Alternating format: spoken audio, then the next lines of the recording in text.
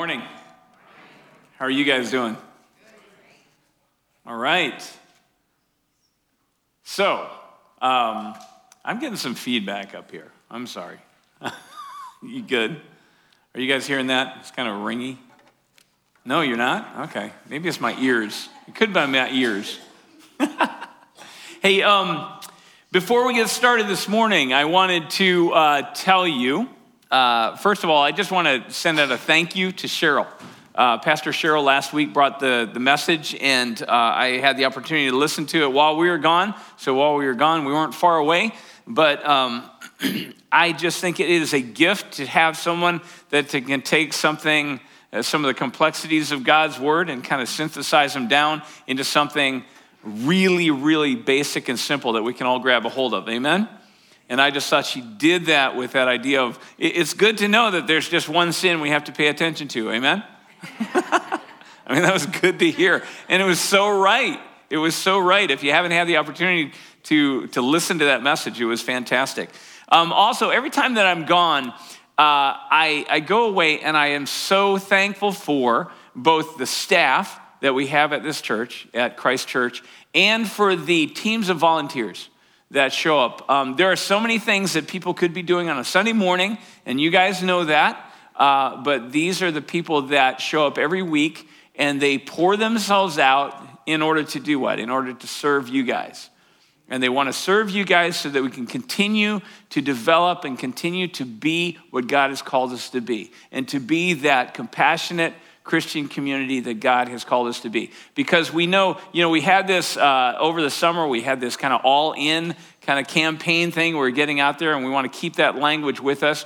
But it's not just about each of us individually being all in. If we're going to do this thing that God has called us to, we're going to all have to be in as well. Because God calls us to be a church, to be a community, not just to be a certain small group and then a bunch of other people just kind of along for the ride.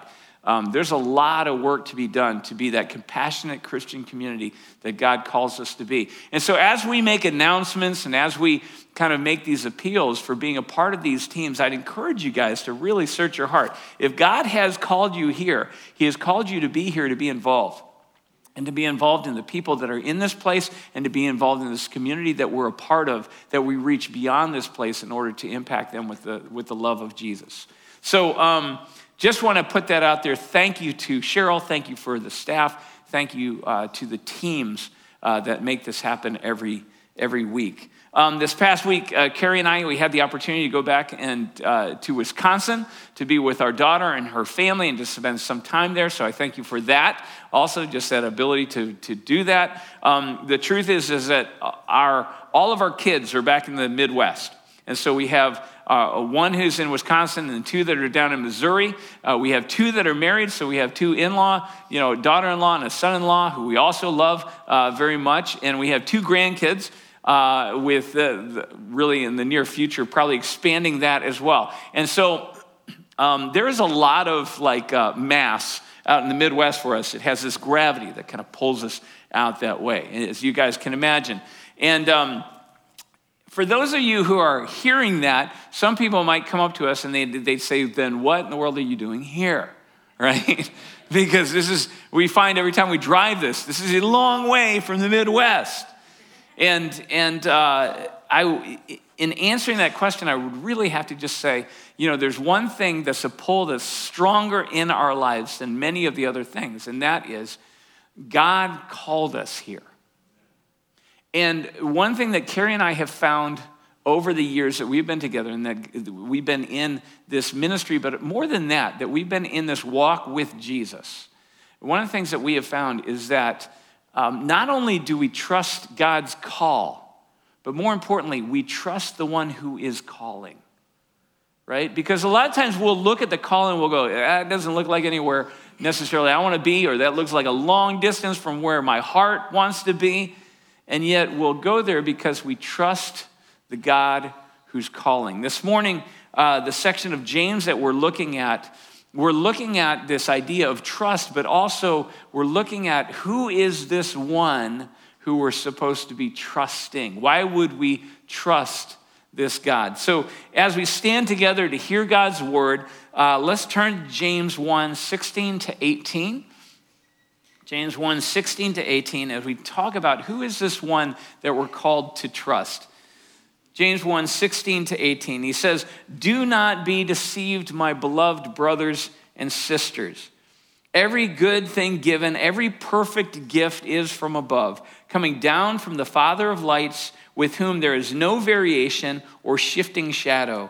In the exercise of his will, he brought us forth by the word of truth, so that we would be a kind of first fruits among his creation."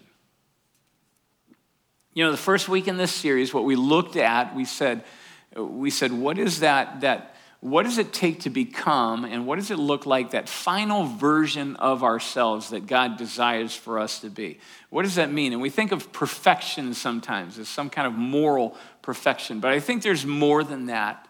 And today we're going to look at what is that final version, that mature, completed version? What does it mean to be perfect and complete, lacking in nothing? Because I think it's attainable, I think it's livable. Today's message is titled The Final Draft. Amen? Father, this morning we pray that you would open our eyes to see, that you would open our ears to hear, that you would open our hearts to understand what it is that you are calling us to and who it is who is calling us. God, we want to know you. The more that we get to know you, the more that we're not only intrigued by you, but we are captured by who you are. Our imaginations are filled, our hearts are filled, and we're drawn closer and closer in. The more and more that we find that we can put away our fears and our doubts and our hesitations, and we find out how good you are, how much you love us, how hard you work on our behalf. Father, we see this in who you are and all that you've done in creation. We see this in Jesus, in who you are and all you've done in your death and your resurrection. We see this, Holy Spirit, in all that you are and on all that you do constantly. As you draw us, you move us, you shape us, you speak to us, and you call us closer to you. So, Father, we ask that your Spirit would be here in this place and fill it, that we might hear from you. Wherever we are, we might hear your voice. We might hear your call and your words, and we might meet the one, not just hear the call, but meet the one calling. We pray these things in the name of Jesus, our Savior. Amen. You can have a seat. You know, when I was in elementary school, we lived outside in the suburbs outside of Chicago. And there was a lot going on in the late 60s outside of Chicago. There was a lot going on throughout the country in the late 60s. And so there was upheaval socially, and some of that came into play in some of the stories that I lived out, including this one, even though I didn't know it at the time. But I remembered this story. I had a friend when I was in elementary school, and I'm not going to use his real name because it's not that flattering of a story. We're just going to call him Sam. But Sam and I would do everything together. We would show up in school. We were in the same class. We would hang out at recess together. We'd try and get on the same teams when we were in gym. We would hang out. We'd walk to school together. We'd walk home from school together. We got in all kinds of trouble together. We went and we'd explore. We had this neighborhood forest, and I use forest kind of in quotes because it was really a stand of about 40 feet wide of trees that stood between several backyards in the neighborhood. But to us, this was this dark, mysterious forest that we would spend many hours exploring. We would build forts together in the summer. We'd build snow forts together in the winter. So Sam and I were tight. We were close. I thought he was my friend. So you can imagine when Sam called me over one day at lunchtime as I was making my way to lunchtime, and he called me over because he wanted to tell me a joke. And so I was looking forward. Again, I mean, there had been times we had been kicked out of class because we were talking and laughing so loud, and then we just got kicked into the hallway, and we just continued to talk and laugh just as loud. But I was looking forward to hearing this gut buster from Sam, and again, finding myself laughing on the floor in the hallway. And so you can imagine my disappointment, my shock, really. When he called me over, he draws me close, and then he punches me as hard as he can right in the gut. And so I find myself on the floor. I'm not laughing, right? I'm just gasping, trying to breathe. And all of a sudden, the class is let out, and all the kids start making their way down. And I look up at Sam, and he just kind of looks at me, and he turns and he walks away, kind of like, I just wanted to see what that felt like. Now, needless to say, my friendship with Sam was never the same, right? There was something about that exchange. There's somewhere in that exchange that there was a bit of trust on my part that was lost. And I know that some of you guys have been in those situations, right? Where you just blindsided by something that you absolutely didn't expect from someone you thought was your friend. Now, why do I tell that story? Because I really believe that there are many people maybe in this room, there are many people that are at home, that we see God, and we have a view of God as if he is just like Sam. Some of you guys feel like you've gone through an event in your life where God drew you near, he drew you into a friendship, and then he just sucker punched you and left you reeling. It may have been that you lost a loved one unexpectedly. It may have been that you lost a job unexpectedly. It may have been that a friend actually did betray you. It may have been some kind of it may have been a diagnosis that you received that you didn't see it coming. And you just feel like all of a sudden, all that you thought you knew about God just goes out the window. And you're not sure you can trust him anymore. Some of you guys haven't gone through that experience, but you've heard other people tell about how God does this kind of thing all the time. And so you're kind of going through your life just saying, I know it's coming. I know he's going to draw me in near. I know it's coming because that's what God does.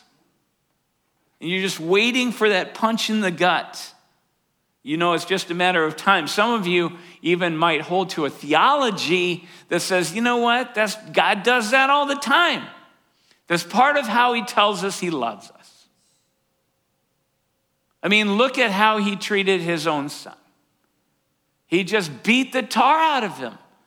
That's who our God is.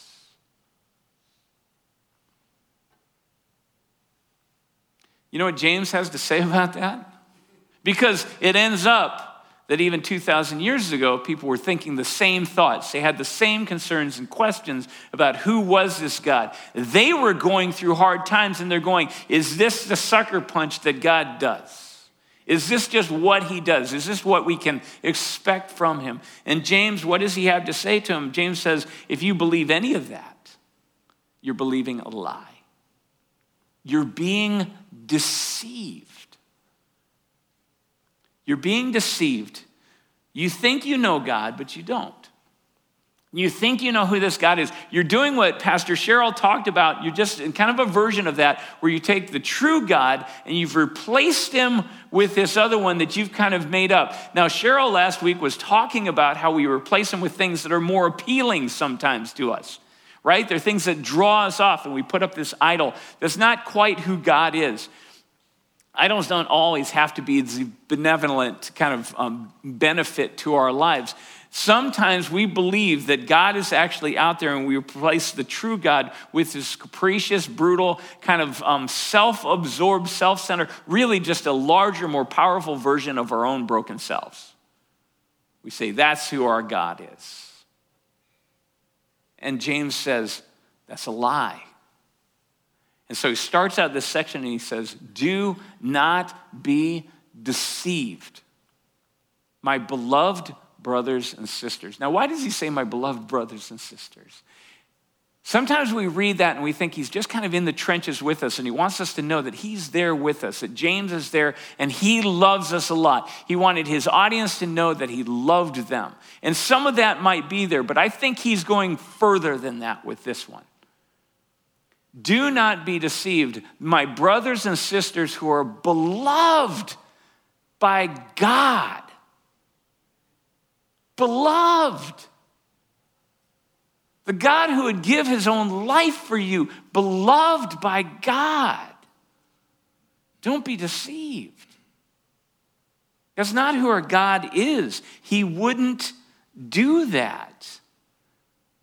He would never do that to you. He would never do that to the one that he loves. This phrase, do not be deceived, you find that it's between two other sets of verses, and they're really two stories that kind of, it's like a sandwich, and right in the middle you have this, do not be deceived about any of this that I'm going to tell you about. And in front of it is verses 13 to 15, and in those he's talking about what we heard about last week, about where sin actually does come from, about where this brokenness actually does come from, and that it doesn't come from God. It comes from our own decisions, our own choices to put something out there in front of God or besides God or some different God out there and to follow that, some other plan other than his. That's where the brokenness comes from. And then he follows it with 17 through 18, where he talks about, he says, this is what actually comes from God, consistently, relentlessly, without changing. He says, this is what you need to know. This is what you need to not be deceived about. So the first part, he talks about us, how we're lured into choosing something other than God, choosing something other than God's plan, thinking that it's going to be good for our lives, but it's really driven by our own desires, what we want, something that we want, even a desire that's not right before God. Things like what we talked about a few weeks ago about jealousy and our selfish ambition. I want this thing, so I'm going to pursue this thing. And so we're drawn in by our own desires. And it says, then we hatch this plan that is outside of God's plan of how we're going to get there.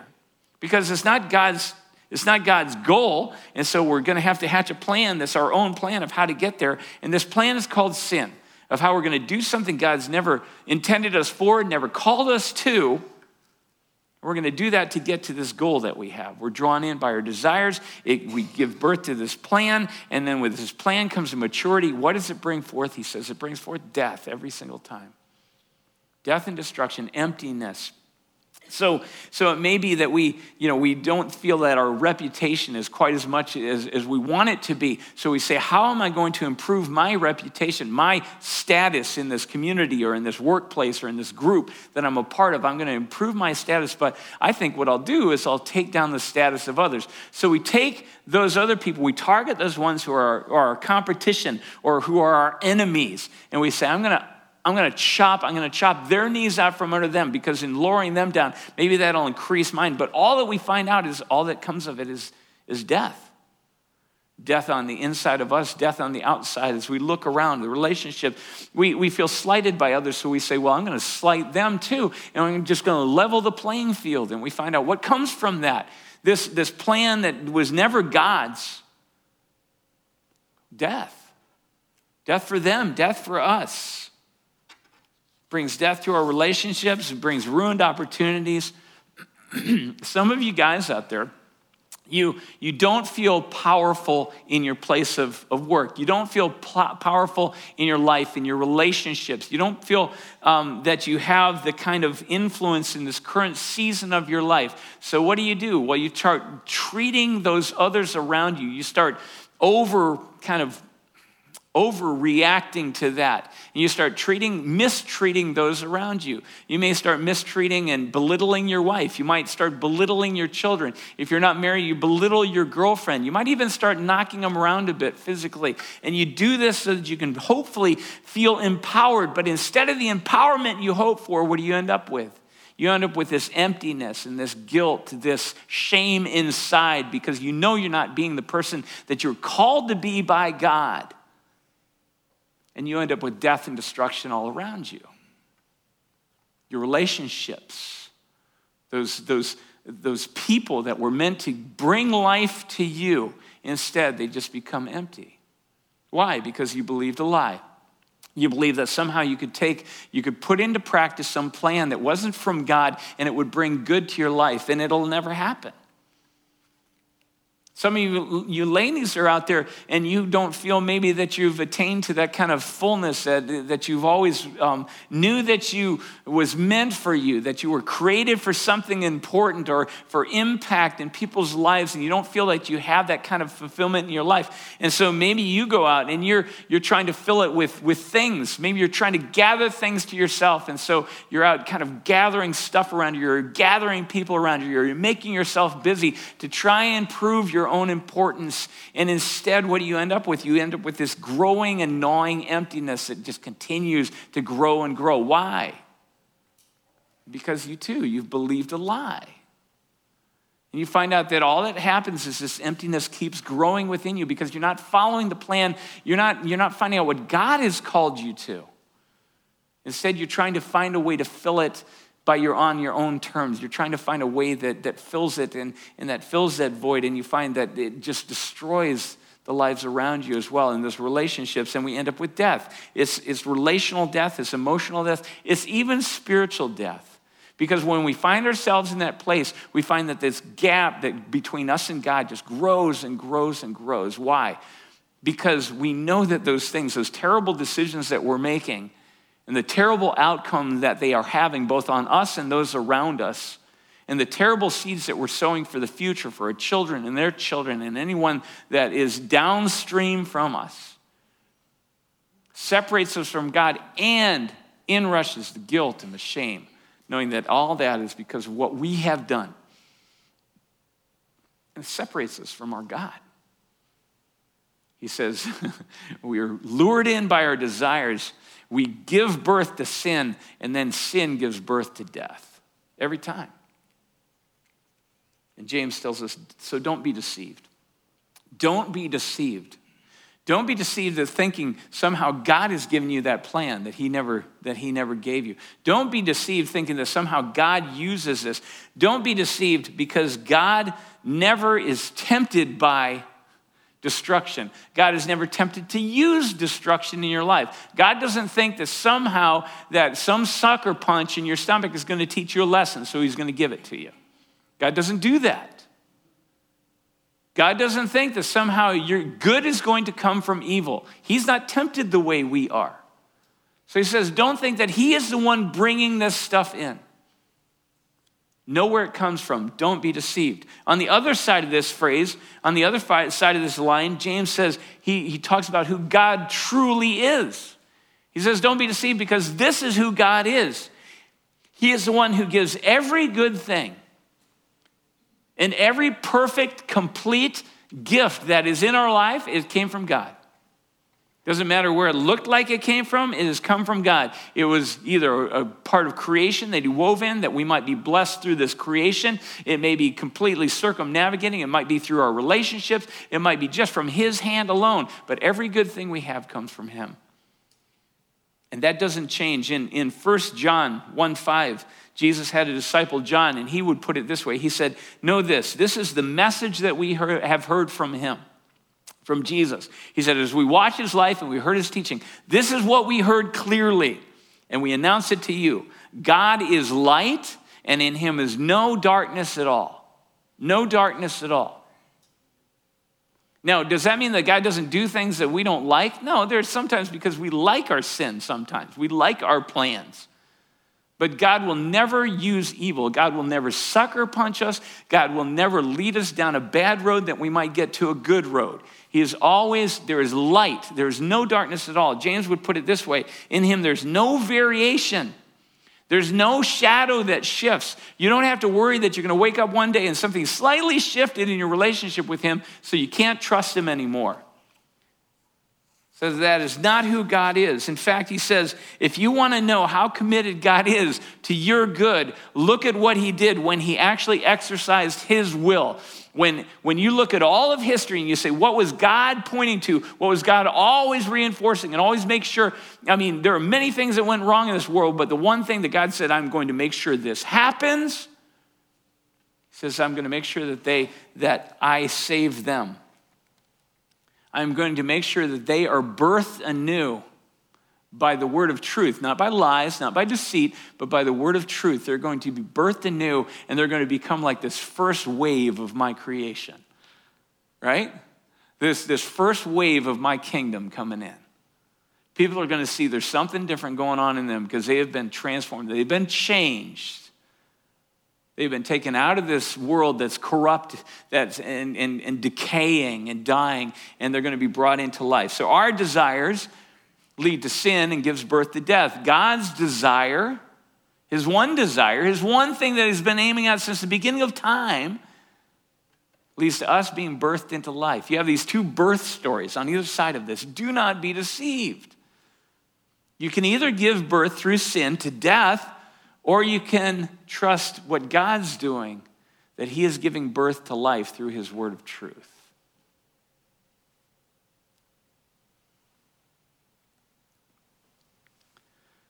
You know, one of the things that we miss about who God is, that James is trying to get at, if you understand what he's saying, if you understand what he's kind of zeroing in on, he's saying, do you understand that at any moment in your life, even when it feels like you're being sucker punched, at any moment in your life, even when you've made the most boneheaded decision in your life, even when you're under just mounds of guilt and shame because of what you've done or who you are, and even when you feel like you don't amount to anything, that you're just worthless, and that if you went away, nobody would, do you know that at every point in your life, God is at work to get you from that point, wherever you are, to that amazing place that he intended you to be from the beginning of time.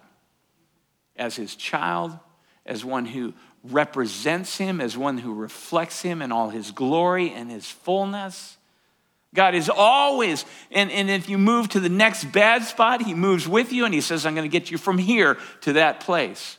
And then you make another boneheaded move. I do this all the time. I go on a whole series, a whole tour of boneheaded decisions and moves. And I find myself and I think, I'm so far from God.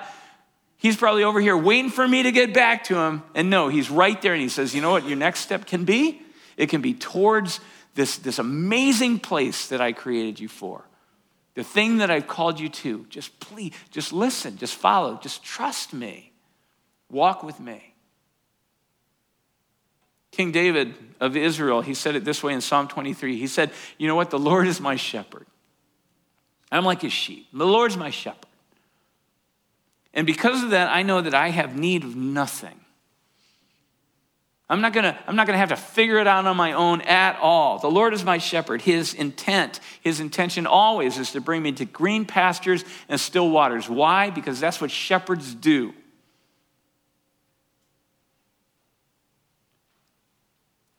So even if I walk in the valley of the deepest darkness I have ever known, I will fear no evil because I know he is the one who's with me.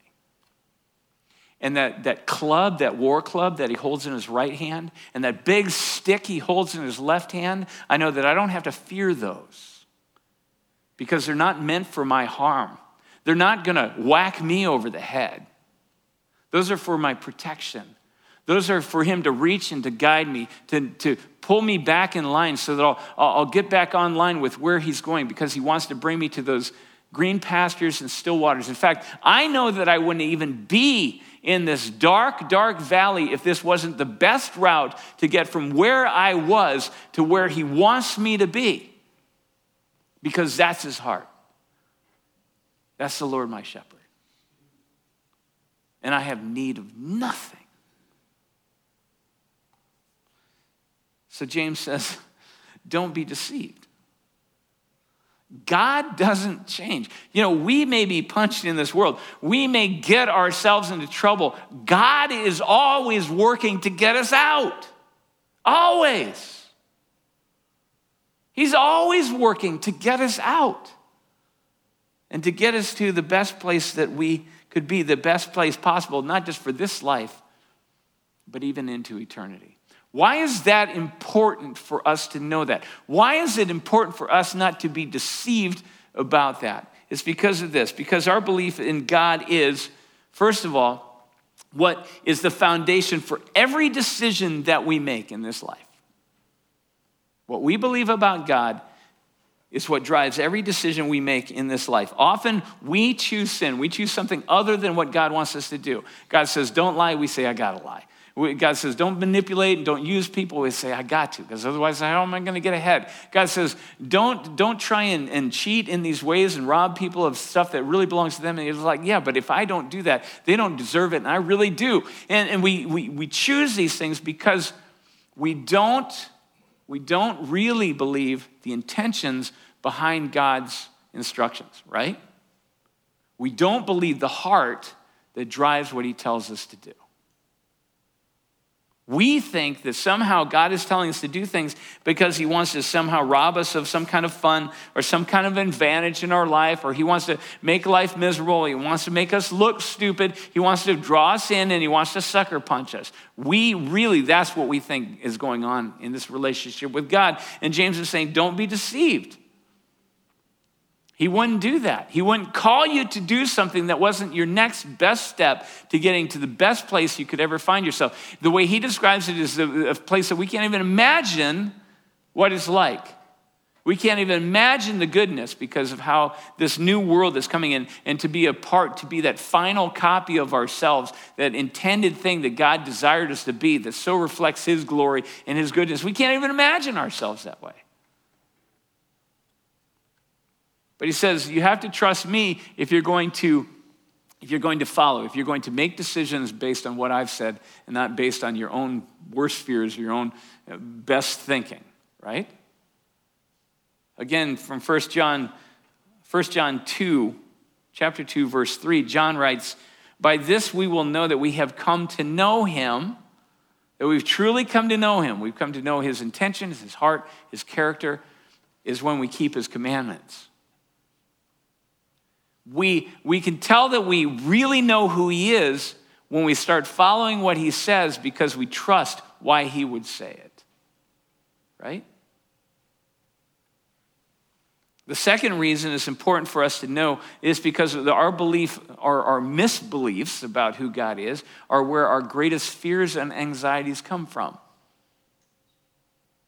That's where all of our fears and anxieties come from, is because we misunderstand, we don't believe what God has said about himself. When we feel failure, when we fear failure, it's because while we believe that God could, he has the power to be able to help us either avoid that or to overcome it in our lives, we're not sure that he will, right?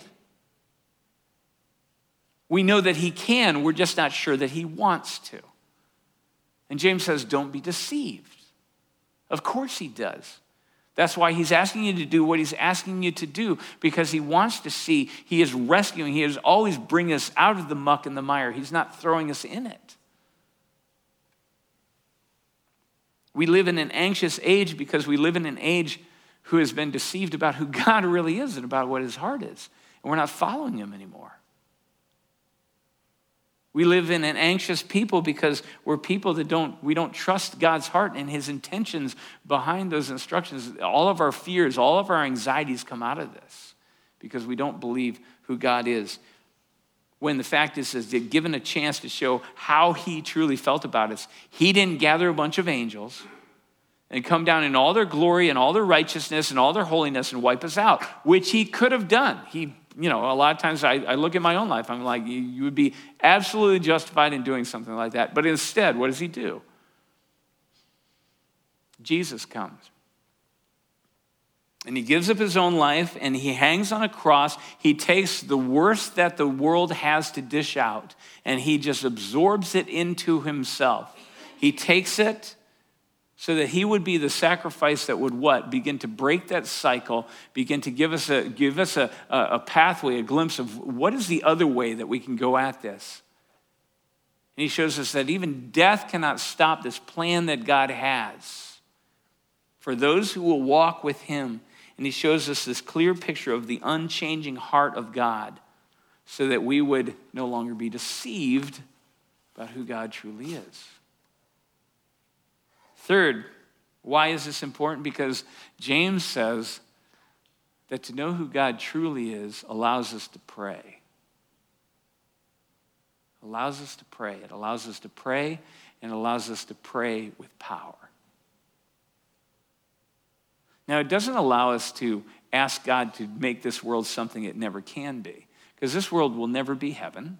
right? This will never be the world of righteousness. No matter how hard we work, this world is broken and it's going away. He's not going to answer that prayer. He's not going to answer the prayer where we ask God to get behind our ideas and our plans to make life good for us and bad for everybody else. He's not going to get behind that plan. So it's not just pray anything you want, but James says when we really truly believe, when we know God, when we trust him, we start praying the things that he wants, not just the things that we want. He says, then you see that your prayers become powerful. Later in James, it says, he writes that the prayer of a righteous person will accomplish great things. And you say, well, what does it mean to be a righteous person? Well, it means that you've become that kind of mature, that final draft, that final version of what God intended you to be. And you're like, so I'm holy, so I'm doing everything right? No. You know what it means? It means you're walking in the wisdom of God, not your own. It means that you're walking in this complete trust of who God is, and you're following the best that you can to follow what he has set out in front of you to do and to be. It means that you become like his child. That you have become this one that just says, I'm not gonna try and navigate this life as if you're against me. I'm not gonna try and navigate this life as if I gotta figure it out on my own. Instead, I'm gonna lean on you. I'm going to listen to you. I believe who you are. I believe that your intentions for me are only the best. And so I will trust what you tell me to do and I'll do it. That's the best version of ourselves. I will trust that you have the power to overcome even the worst that this evil that this world has to give. And that you are not just with me in it, but you are for me in the midst of it. That when this world gives a sucker punch, that you have told me that you will take the brunt of it, and you have taken the brunt of it for me. And you will continue to walk with me through it, and you will make sure I get out the other side, not just unscathed. We didn't see Jesus just get through the crucifixion unscathed. You saw him go through with all of his brutality, but you saw him rise in glory, right? In a glory that couldn't even be imagined prior to him rising from the dead, so that I trust that he will overcome that evil. And so I will continue to trust him when he instructs me.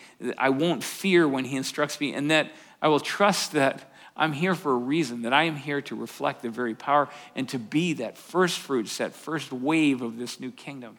So I'll pray. I will pray in the power that God intended me to put into motion to see this world change, to see those lives around me change, to see this community change, to see it all caught up and drawn into that invitation that God has given to be a part of his kingdom, but to be a part of his life, to be a part of this kingdom that he is bringing in. According to James, that's God's final draft. That's God's intention in your life. We are aiming at perfection, but we're trying to do that on our own. He says, no, this is about you just trusting me, you following me. Just do what I say, not because you're trying to earn my love. You already have it.